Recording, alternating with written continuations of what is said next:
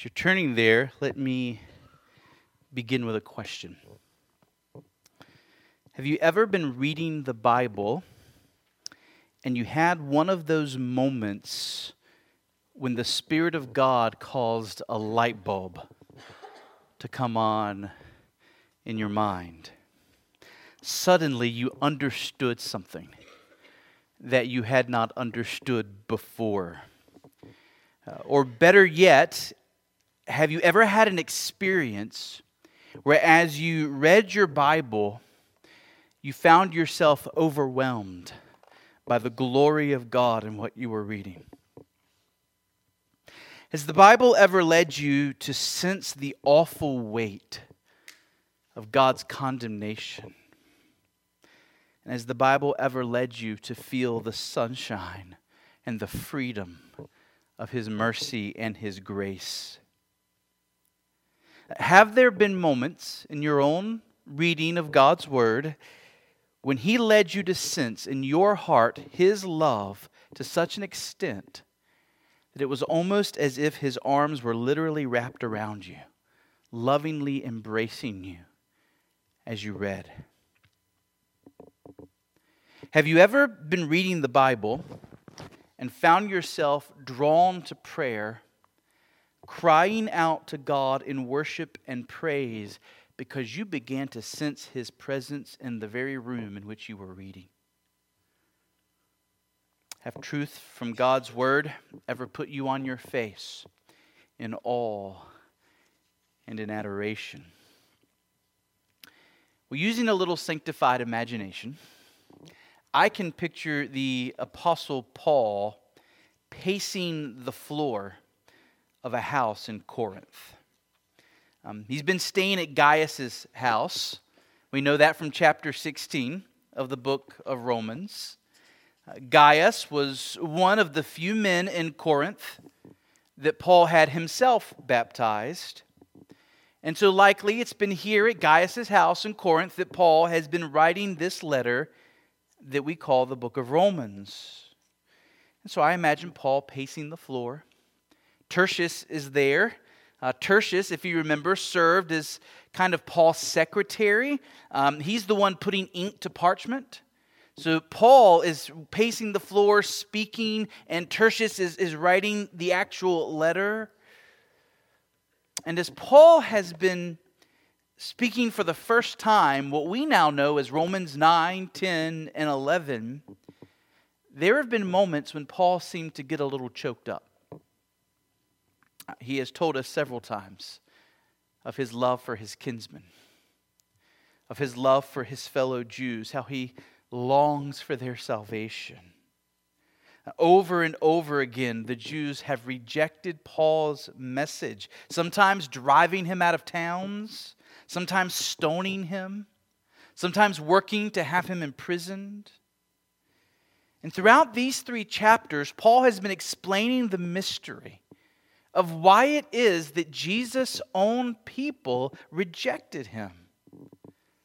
Here's the very Messiah, the Son of God, the one to whom every jot and tittle of the Old Testament pointed. And when He came to His own, they despised Him, and they tortured Him, and they crucified Him.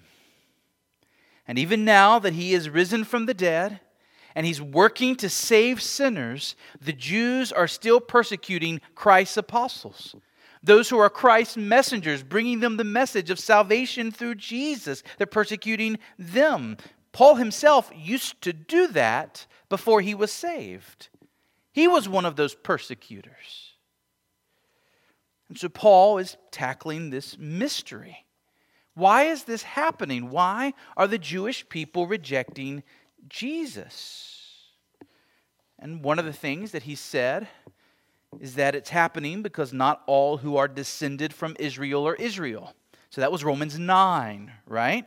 Paul explained that the true Israel is not those biologically descended from Abraham, but those graciously chosen by God. It is those whom God has chosen and called to be His own, not just from the Jews, but among all the peoples of the world. These are the true Israel. Second, this rejection of Jesus by the Jews is happening because these ethnic Jews continue to try and earn salvation themselves rather than accept the righteousness freely given to them in Christ. So this is the end of Romans 9 and then Romans 10. The way of salvation is by faith alone. It's a gift that we embrace. It's a gift that we take hold of. But the Jewish people continue to turn to works instead. They wanted to earn their salvation. And then it was as Paul was unpacking the third reason that the Jews were rejecting Christ that he suddenly found himself overcome by the person and the work of Almighty God. In Romans 11, Paul has been talking about deep things. He's been leading us through deep waters. And it is here that he stops pacing and he finds himself on his face worshiping.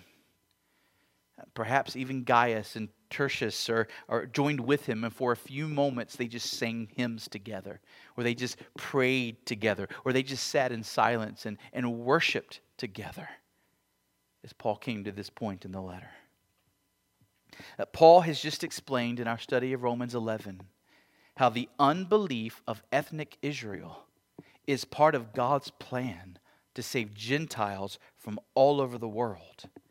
And more than that, how God is going to then work through the salvation of Gentiles to save his chosen Jews. This is the message of Romans 11. The unbelief of ethnic Israel is part of God's plan to save Gentiles, and then through Gentiles to save his chosen Jews. And in this way, no one will be able to boast in heaven about their ethnic heritage. No one in heaven is going to say, look, I'm a Gentile. Or, hey, I'm a Jew. Rather, all of us, Jew or Gentile for all eternity, will be saying, hey, I'm a blood-bought sinner. I'm a Christian. And we're going to praise the boundless mercy of God. We will not boast in our ethnicity in heaven. Okay? We can sing, I'm proud to be an American. Right? We can sing that here on earth, and we can do so with a good conscience. We won't sing that in heaven. We won't. All boasting will be in the mercy of God and who we are in Christ. Amazing grace has been our theme, and amazing grace will be our theme forever. And so after explaining this, how in the sovereignty of God, God is going to use Gentiles to save Jews and Jews to save Gentiles, so that at the end of the day, ethnicity doesn't matter and it all owes to the power of God. After explaining all of that, Paul cries out in response the last part of our chapter. So look at verses 33 to 36. Verses 33 to 36. Oh, the depth of the riches and wisdom and knowledge of God. How unsearchable are his judgments, and how inscrutable his ways. For who has known the mind of the Lord? Or who has been his counselor? Or who has given a gift to him that he might be repaid? For from him and through him and to him are all things. To him be glory forever. Amen. Well, before we start to dig into Paul's spontaneous yet still Holy Spirit-inspired praise, I want to make 3 general observations. Okay, so 3 observations about these verses. First, note that this is fundamentally a response to the greatness of God. The greatness of God, that word great has lost its meaning in our day. I picture Tony the Tiger saying, they're great, right? And it just means they're really good. I mean great in the sense of vastness, right? Greatness in the sense of, we call the Grand Canyon grand. Why? Because it's so massive, it's large. Fundamentally, Paul's worship here is a response to the greatness of God, the fact that he is massively large. God is everywhere at all times. He feels all things. There is nowhere in the universe where you can escape God's presence. He is already there now. the creator of the universe, differs from every creature he has made in just this way. We are finite. He is infinite. We are tiny, and he is massive. And God's greatness is not just seen in the extent of his presence, but God's greatness is seen in the extent of his attributes. In other words, and this will make it clear, Paul isn't just marveling here that God has riches, or that God has wisdom, or that God has knowledge. He is marveling here at the extent of the riches, at the extent of the wisdom, at the extent of the knowledge. He is marveling that God has so much of these. Notice those first three words, all the depths of the riches and the wisdom and the knowledge of God. It's one thing to see a drop of water. It's another thing to behold an ocean. You and I have some riches. You and I have some measure of wisdom. You and I have some measure of knowledge. But our measure is like a drop of water. And Paul realizes that God is like the ocean. This is fundamentally a response to how great God is in his attributes. It's not just riches and wisdom and knowledge. It's riches upon riches. It's wisdom upon wisdom. It's knowledge upon knowledge. All the depths of it, Paul says. It's over my head. It's beyond me. I could get lost in this. He is overcome by the greatness of God's attributes. Second, we have here the ultimate goal of all learning. The ultimate goal of all learning. Heartfelt worship, awe and wonder at the greatness of God is the goal of all learning. Paul has just been teaching us truths about God's ways with men. Paul has just been teaching us all these truths about God's relationship to Jews and Gentiles and how Jews relate to Gentiles and Gentiles to Jews. But he has not simply been teaching us knowledge for knowledge's sake. He's not simply been teaching us so that we would have right thinking. The aim of his teaching was not even better behavior, though that was certainly a major goal. That the Gentiles would throw away their pride and that Jews and Gentiles would relate together in peace. But no, his goal is even deeper than that. Paul's goal is that we would see God as he really is and the glorious splendor of his wisdom and his majesty, and that we would worship.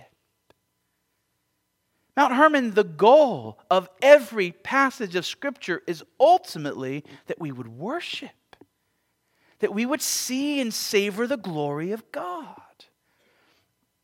Now, I say that's the goal of all learning, and not just learning from the Bible, because verse 36 says, all things are from God and through God and to God. To him be glory forever and ever. Amen. In other words, everything exists for God. Everything is aiming towards God. So even if you're not studying the Bible, maybe you're studying math or science, as we talked about some Sunday nights ago last year in our worldview training, how we see the glory of God in those subjects. Or maybe it's history, or maybe it's literature, or maybe it's how to fry an egg. It really doesn't matter what you point to. All things exist for the glory of God, and we've only learned something rightly, we've only really understood something when we've gotten through it to the point of worship. So frying an egg seems silly, so let me take that one. How does frying an egg point us to the glory of God? Well, who created chickens in all of their complexity? You think you can create a chicken out of nothing? Doesn't that say something about the glory of God? God is the only person who actually knows which came first, the chicken or the egg. Adam might know. I don't know. We'll find out in heaven. God is the one who ordained for eggs to be a source of nourishment for human beings. Can you imagine how different our lives would be if chicken eggs didn't agree with us and we were not, as human beings, supposed to eat those? God is the one who designed the whole egg-making process in chickens. God is the one who designed the whole digestion process in humans. Through eggs, God shows his kindness to us as he provides for us, as he gives us life and health and well-being. God's fatherly care for us is seen in the fact that we can fry an egg. The fact is, there is simply no fact in the world that isn't God's fact. And there is no learning in the world that should not ultimately lead us to see and savor the glory of God. Now, right now, we struggle to do that. Our minds are broken by the fall, and we are not even capable of living life while identifying and responding to the fullness of God's glory in absolutely everything around us, including ourselves. But I think this is part of what will make heaven, heaven. I think this will be part of life in the new heavens and the new earth. That your renewed, glorified, perfectly formed mind will be able to take in the glory of God in everything around you. So that no matter where you are or what you are doing on the new earth, God's glory will be surrounding you, and your mind will be making the connections to seeing Him everywhere, and you will be living with a constant thrill in your soul at the wonder of God in everything. All learning should lead to doxology, to worship. This is why an education that stops the lesson before showing how the truths learned teach something about God is an incomplete education. It fails to meet education's true goal and true purpose. And certainly when it comes to studying the Bible, the grandest subject of study of all, when it comes to studying spiritual truths, Romans 11:33-36 should always be our goal. Yes, we want character education. We want to learn how to live well for God in this world. But frankly, we are only going to be godly if God has our hearts. The goal of every Sunday school class, the goal of every small group Bible study, the goal of every time of personal devotion should never be mere behavior modification. Lord, help me learn to control my tongue. That's a good thing. We want to learn to do that, but that can't be the end all. The goal of it all must be that God's glory would grip our hearts so that every truth of His would cause us to love Him more, so that obedience springs up naturally in us. So that our obedience is a response of love to who He is and the delight that we have in Him in our souls. Third point. Note that when Paul is trying to find words to say the unsayable, to express the inexpressible, when he's grasping for words to respond to astounding glory, he falls back on the words of Scripture. To make that more concise for you, when Paul is trying to find words for worship, he falls back on Scripture. In this case, he falls back on the words of Isaiah and the words of Job. And isn't that interesting? Because both of those men, Isaiah and Job, had awesome encounters with God. Remember Job at the end of that book? And God speaks in such power towards Job that Job ends up putting his hand over his mouth. Remember Isaiah? Beholding God in His temple and crying out, "Woe is me!"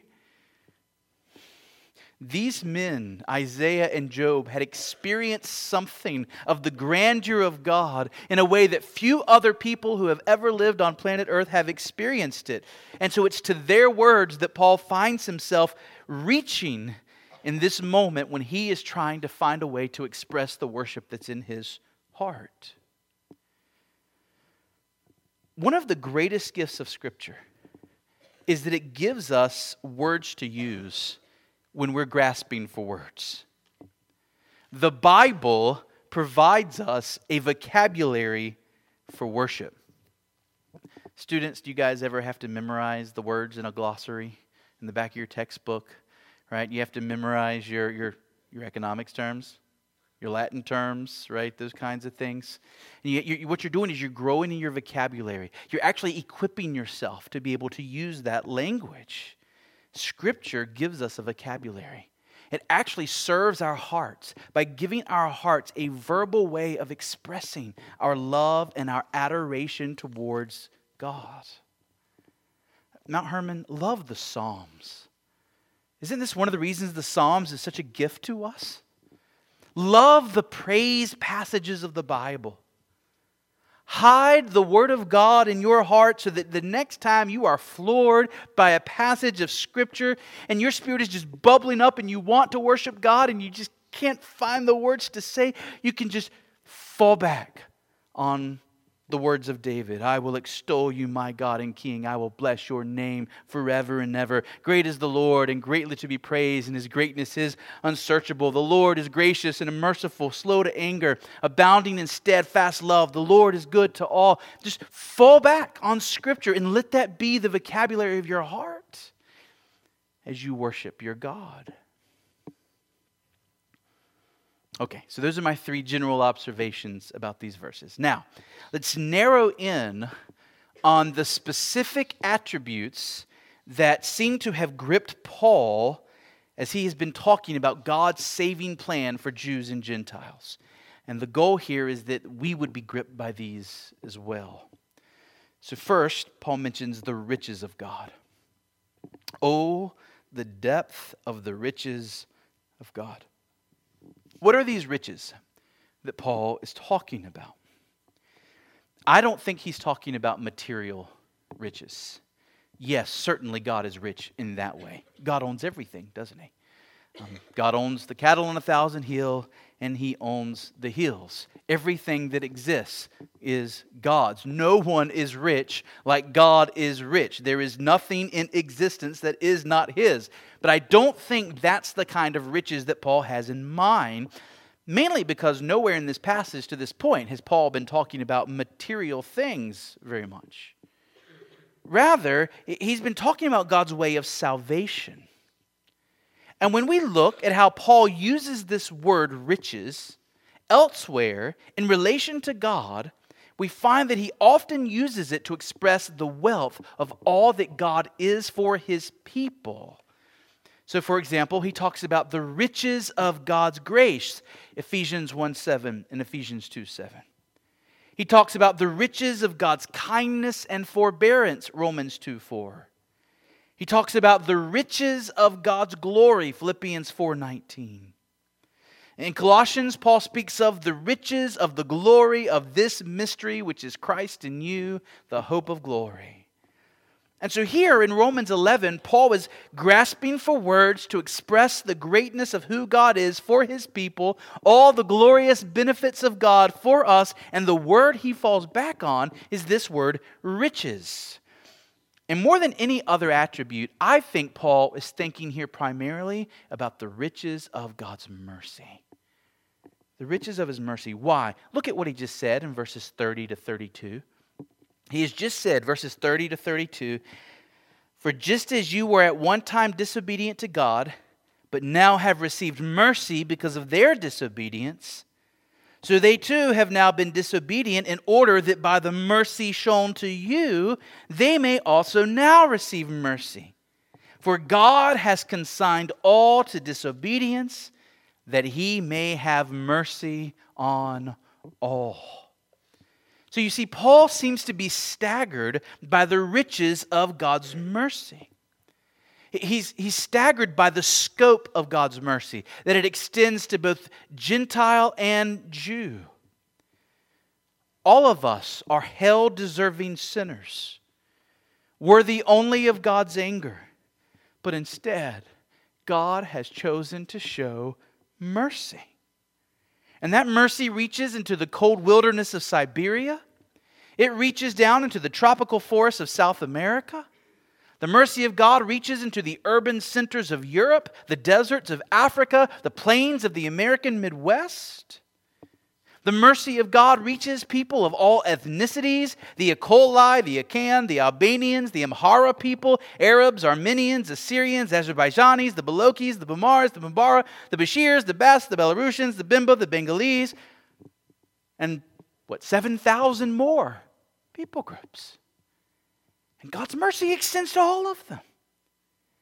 And not only is God reaching people with His grace in Jesus Christ from all of these people groups, but He's also reaching back to His own people, the Jews, the very people who crucified His Son. And He's saying, I too am showing you mercy. There's a wideness in God's mercy like the wideness of the sea. There's a kindness in His justice which is more than liberty.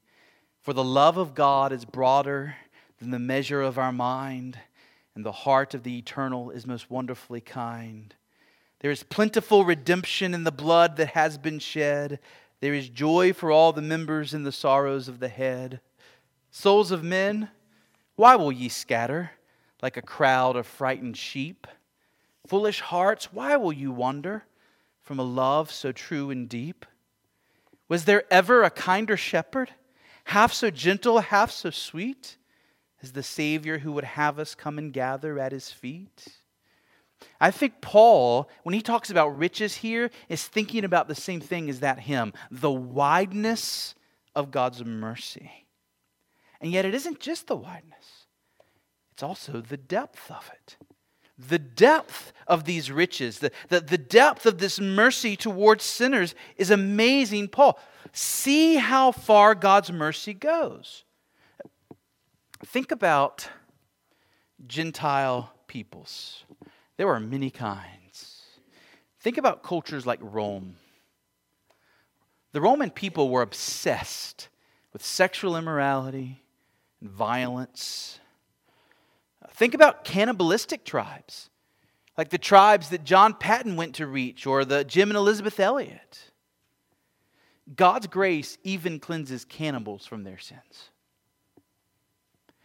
We know stories of child abusers, of rapists, of men and women who committed absolutely horrendous acts. And by the grace of God, they were cleansed and they were clean, and they will be with us in heaven. That's the depth of God's mercy. Think about cultures. There have been many in history who sacrificed their own children to their false gods. Can God's mercy even cover the sin of child murderers? Yes. God's mercy can reach even the vilest of people.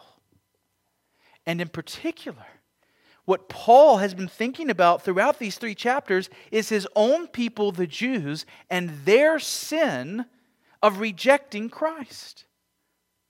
That if there was one sin that we might point to and say it was the most heinous sin ever committed, it was the crucifixion of the Son of God at the hands of the Jews. What a horrible thing to scorn the Son of God. And yet Paul says God's mercy reaches even to them. Even on the cross, as they were crucifying Him, Jesus cried out, "Father, forgive them, for they know not what they do." And from then till now, every Jew will find that if he or she will repent and believe on Christ, they will find the Father ready and willing to receive them, to embrace them. Oh, the depth of the riches of God. Dear friends, as God has shown mercy to you, so we are to show mercy to others. As God has been rich in grace and forgiveness towards us, we are to be rich in grace and forgiveness towards others. We are to show kindness not just to those who are most like us, but we are to be wide in our mercy, and we are to be deep in our mercy. We are to be wide and deep in our compassion and in our love and in our forgiveness. And as we have received the riches of mercy, we are to show riches of mercy towards others. So that's the first attribute. Paul calls it riches. My best guess is he's thinking there particularly about the depths of God's mercy, since that's what he was just speaking about. But then he mentions a second attribute, the wisdom of God. He praises God for His wisdom. Do you love the wisdom of God? Is it precious to you? Job 12:13, with God are wisdom and might. He has counsel and understanding. Paul speaks of the surprising plan of God to use the Jews to save the Gentiles and the Gentiles to save the Jews, so that ultimately God's glorious grace is the substance of all our boasting in heaven. And that leads him to think how marvelous is the wisdom of God to order all things in such a way that God receives all the glory, His people receive inexpressible joy, and the satanic sin of pride gets pounded into the dust and ultimately, completely out of existence. And Paul his jaw is dropped at the wisdom of God and the way God has ordered things. When we speak of the wisdom of God, we are talking about God's purposes, and we're talking about how God accomplishes those purposes. You and I often fail in both those areas. Sometimes we have the wrong purposes, and that's foolishness. And sometimes we have the right purposes, but we try and reach those purposes in all the wrong ways, and that's foolishness. But God always has the best purposes in all that He does, and He always chooses the best means to accomplish those purposes. God never makes mistakes, nor does He ever take the second best route to accomplishing His ends. Every decision God makes, every action He takes is the best action. It's perfect and it's right. It's humbling to think of God having all the best purposes and knowing all the best means of accomplishing them. The wise men of our world cannot compare to our Father. Our world puts up certain men and women on pedestals as examples of wisdom. Sometimes they're politicians, professors, thinkers of our day. Maybe to those who don't know God, those people seem wise. But once we have feasted on the wisdom of God found in the Bible, we begin to realize that the people who are truly wise are those who have secondhand wisdom. It's not even really their own. They're just repeating what God said, and that's what makes them wise. It's His wisdom in them. How sad it is that so many embrace the man-centered, ear-tickling advice of pop psychologists. And I haven't watched daytime television forever, but whenever I'm sitting in a doctor's office or something and they'll have that daytime television stuff on, I'm just shocked that people listen to these gurus. I mean, the advice they give, it's so worldly and ungodly. And what we want to be saying as Christians is, go to God for your counsel. Go to the Scriptures to find wisdom. Look, the wisdom of Aristotle and Plato and Socrates, even those guys, doesn't begin to compare with the wisdom found here in this holy book. God is universally wise, meaning that His perfect wisdom extends to every act of His will. So for us, sometimes we tend to be wise in some areas and less wise in others. So for example, one man may be a very wise businessman, but a very unwise husband. Or a certain woman may be very wise in the way she disciplines her children, but very unwise in her spending. We tend to be imbalanced people, wise in some ways, not wise in others. God is not like that. We can't say of God, He's a really good creator.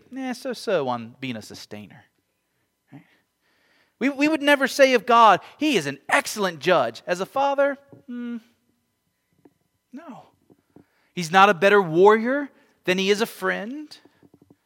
God's wisdom pervades all that He does, and no aspect of His character is lacking in any way. He is no wiser in directing the affairs of the nations than He is in ordering the small details of your life. He is infinitely wise in both. Paul teaches us in 1 Corinthians 1:25 that the foolishness of God is wiser than men. To many, the ways of God seem foolish indeed. Could having His Son die on a Roman cross like a common criminal really be the wisest way to bring glory to His name? And yet what appears to us as foolishness is truly wisdom beyond our comprehension. Isaiah 55:9, as the heavens are higher than the earth, so are my ways higher than your ways, and my thoughts than your thoughts. Can the mind of a mosquito, can the mind of a flea contemplate the deep thoughts of humans like us? Nor can our feeble minds contemplate the deep thoughts of God. We cannot grasp the wisdom of God's purposes and His works in history. Yet as God's plans for His creation, and particularly for His church, unfold, those of us with eyes to see can stand in awe. By the way, you want to know why I think everybody should study history? This is for you, Brad. This is why I think everybody should study history. And we live where, so far, we're the people who get to see the most of it. Now, the next generation will get to see a little bit more, and the next generation will get to see a little bit more. But we get to look back on thousands of years of the wisdom of God unfolding, right? Remember the book of Revelation, and Jesus comes and He opens the seal, and that book contains the plans of God, and who is worthy to take the book and break the seal? It was Jesus. And now, ever since then, Jesus has been working out God's plans in history, and we get to study that and see the wisdom of God unfolding. That's kind of what Romans 11 is about. It's a glimpse at God's big picture. It's a glimpse of the unfolding plan of God in history. And remember, we're not the only ones getting this glimpse. Ephesians chapter 3, verse 10 says that God's redemption plan has been carried out in such a way that through the church, the manifold wisdom of God might now be made known to the rulers and authorities in the heavenly places. In other words, the angels of heaven are witnessing the working of God in history and are marveling at His amazing wisdom and the ways in which He has worked. You ever read a novel where it seemed like all of these different characters didn't even know each other, and it was like you're reading these separate stories, and then all of a sudden at the end of the novel, everything came together? You're like, oh, that's a good book. Right? Because it all wove together. Or maybe you've seen a movie like that, right? Where it all kind of comes together in that big climactic end and things that you didn't understand at first, now everything makes sense. Well, that's what's happening. Paul, even in Romans 11, things are coming together. Wait, now I get it. This is why Jews won't be able to boast in their ethnicity. This is why Gentiles won't be able to boast. This is why pride won't exist in heaven. It's all for the glory of God. He's marveling at these things coming together. Well, the angels in heaven are doing the same thing. The display of God's wisdom has given the angels in heaven even greater reason to worship and love their Creator. And though we will never fully grasp the wisdom of our Father, we too can praise Him as we witness the accomplishment of His plans. Now, of course, this doesn't just apply to God's ways with man in general.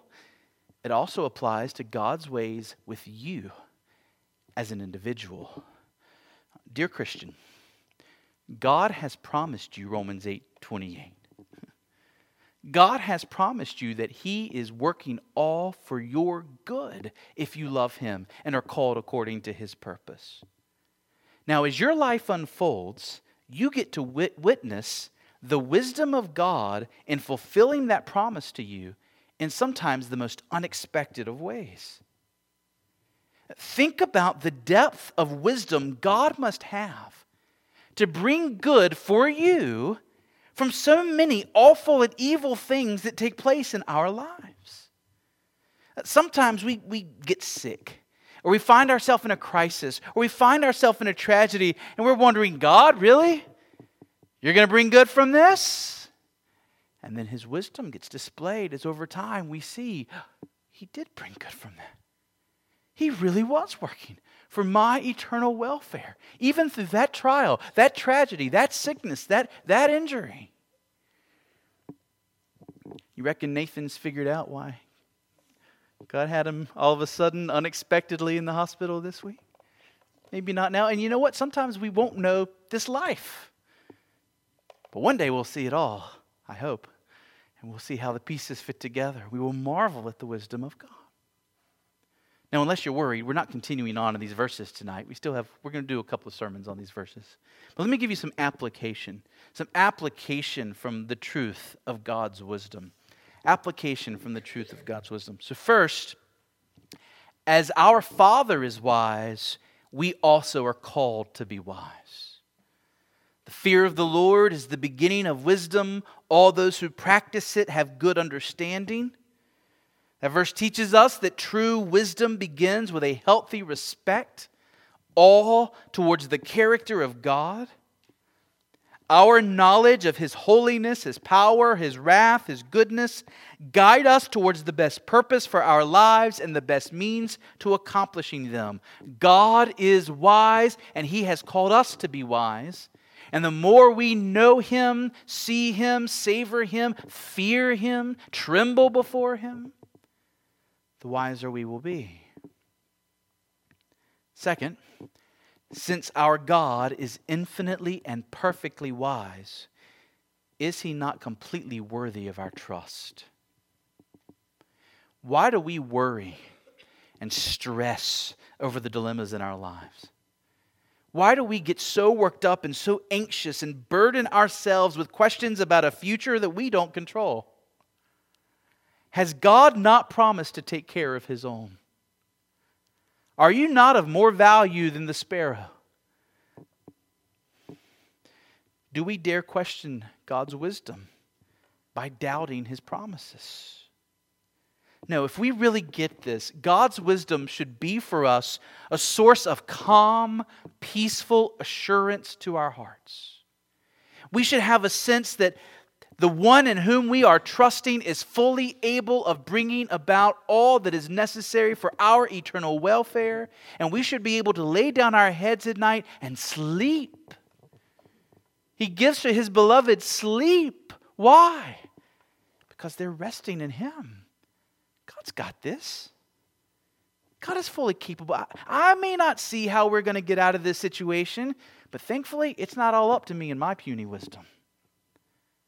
God's going to handle this in His wisdom. He's more than capable. Third, since our God is infinitely and perfectly wise, should we not take seriously all of His commands?